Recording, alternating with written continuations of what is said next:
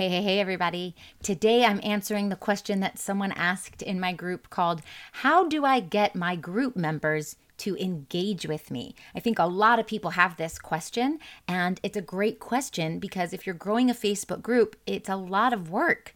And if you don't have the engagement coming back, it feels like you're doing this work for nothing. So let's get into it. How do I get my group members to engage with me? Stick around. You're listening to Marketing Tips with Melissa podcast.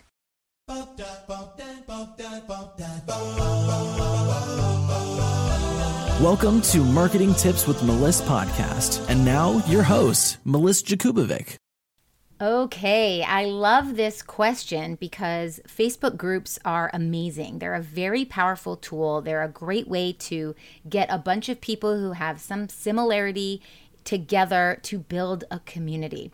But I want to start off by saying, only start a Facebook group if it is something that you can actually commit to building. It takes a lot of time to do it. And if you are too quick to start a group when you're not ready, your group is going to be silent and you're going to be working really, really hard with no return on your investment. Starting a Facebook group is just like starting a new social media platform and getting ready to batch create content, come up with valuable content, and spend a lot of time there. You've heard me say it before in many podcast episodes that I don't want you to be on every platform because then you're spreading yourself too thin unless you have a team behind you and that can back you up, that you are able to lean on them to help keep you active there. So you want to be on one social media platform at a time until you've mastered it. When you open up a Facebook group, it's like you're in another social media platform. So you only want to add the group to your to-do list when you are at a point in your business where you are ready and able to spend the necessary time it takes to build it up and nurture it. Okay, so putting that aside, it's really important to know your numbers. A lot of times people come to me and they say, Melissa, I started a Facebook group. I post in there every day. I'm working so hard. My group is barely growing and nobody is engaging with me. And my next question is, how many people are in your group? And funny enough, people usually say, I have 25 people in there, or I have 100 people in there, or I have 250 people in there. So I want you to know your numbers and I want you to have a realistic expectation. Just as a blanket statement, and I know that these numbers change based on what we're really talking about, but it's just a good number to have in your head. Everything converts at 1% at a minimum, which means it could convert at less than 1%. So what I want you to understand is that if you have 100 group members and you post something and you get one person to like it or comment on it, you're doing really well. So if you're expecting to have 75 likes and comments in a group of 250 people, your expectations are out of whack. So I really want you to know your numbers because you can't just judge things based on, oh, I don't see any traction, nothing's happening. You really need to judge things based on the data. Numbers don't lie. Now, if you have 2,000 Facebook group members and you post something and nobody sees it, now we have a different issue. So if you're asking people to engage with you, let's figure out who wants to engage, why they want to engage, and what's going to get them to engage. So the first thing I would suggest is to ask them what they want. Make a poll and say, hi, I'd like to know what you want. I want to provide for you X, Y, and Z. Tell me which things you'd like to see more of and give them some options.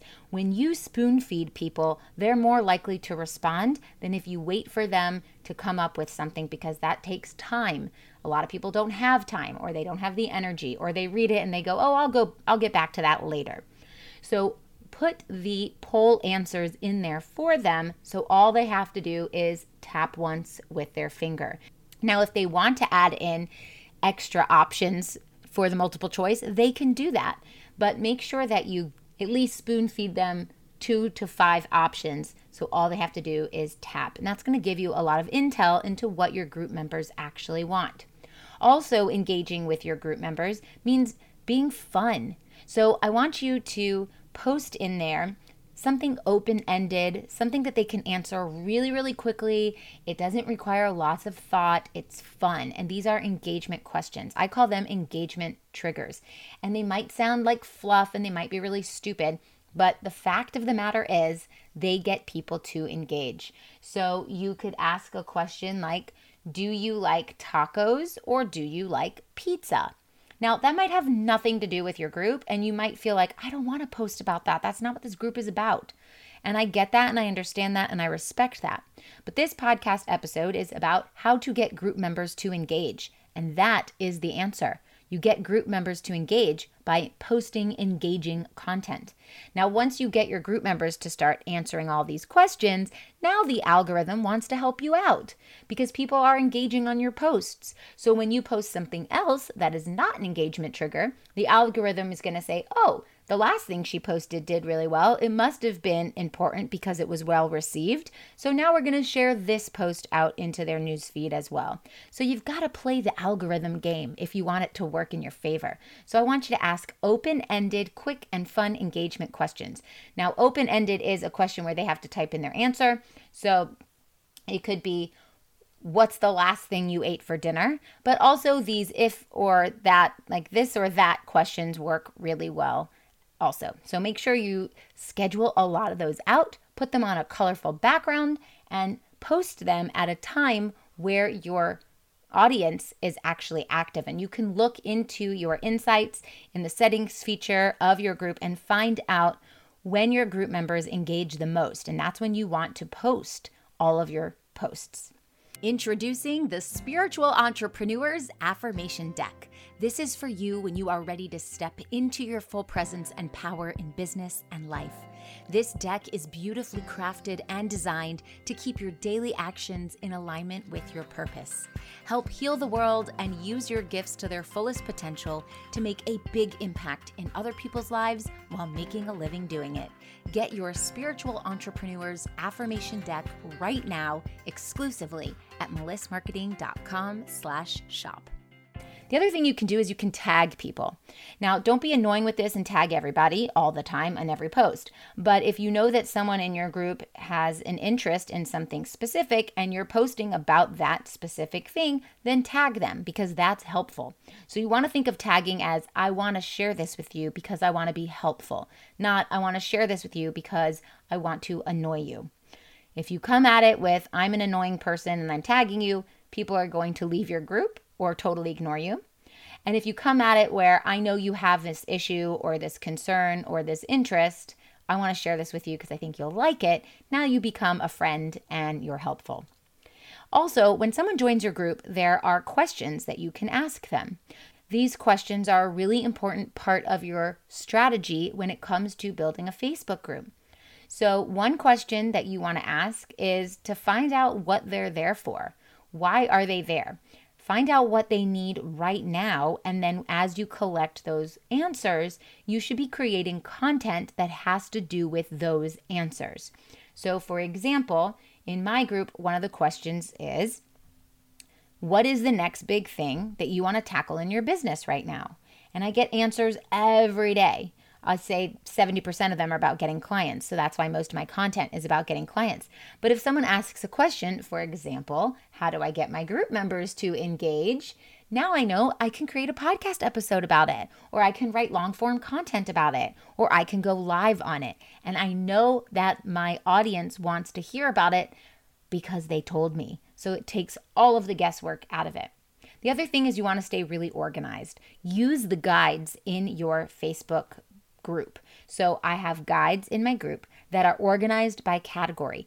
Every single time I go live or I have guest experts come in to do world-class trainings, or if I have past clients come in to talk about their experience in my Marketing with Intention program, all of those things get stored in a guide. It's super organized. So when people come into my group, they can easily find what they're looking for. That's going to help them engage. Also, get your members to invite their friends. It's fun to be in a community. It's even more fun to be in a community with your friends. And you want to invite people into your group that you have already built a relationship with. There is nothing more annoying than getting a message in my DMs that say, hi, join my Facebook group. Like, I don't know who you are. I don't know if I want to be in this community. I don't even know if it has anything to do with what I'm searching for. That's annoying. But if you've already built a relationship with someone, then it's easy to say, you know what? I think you'd really love my group. Can I send you the link? They say yes. You send the link. Ask permission. Or if you're strategizing with someone in the DMs and you're helping them out come up with some solution, you could also include your community as one of the solutions. So I know when I'm talking to someone and they're struggling with getting clients and I've talked them through a few options that I suggest, one of my few options is going to be like, head over into my community, thespiritualwomenentrepreneurs.com, and you're going to find a lot of great resources in there, and you can check out the guides as well. You see how I'm being helpful. I'm not being annoying and just blasting the message out to everyone. The last two things I want you to remember when growing your group and getting people to engage is you have to be patient. It doesn't grow overnight, and if it did grow overnight, you'd have all the wrong people in there and you'd want to kick them out anyway because it'll bring the engagement down when you have the wrong people in there. So you want great high quality people in there, and it's more important to have high quality people in a small group than it is to have millions and millions of people in a group that are very low quality. So be very patient so that you can grow intentionally. And the last thing is to have fun. Don't make this stressful, make it fun. If you can create a fun environment, a fun community, people will be more likely to engage than if it's just very stressful. Okay, I hope this helps, and I'll talk to you soon. Thanks for listening to the Marketing Tips with Meliss podcast at www.marketingtipswithmeliss.com. Oh, wait. Before you go, I've got a special invitation for you, so listen up. Join thousands of spiritual women, entrepreneurs, coaches, healers, and business owners in a cozy community to learn effective and aligned strategies to grow and scale your business through organic marketing and so much more. I'm inviting you to join my free community called the Spiritual Women Entrepreneurs to lift one another up in business, spirituality, finances, and emotional support. Visit spiritualwomenentrepreneurs.com. See you on the inside.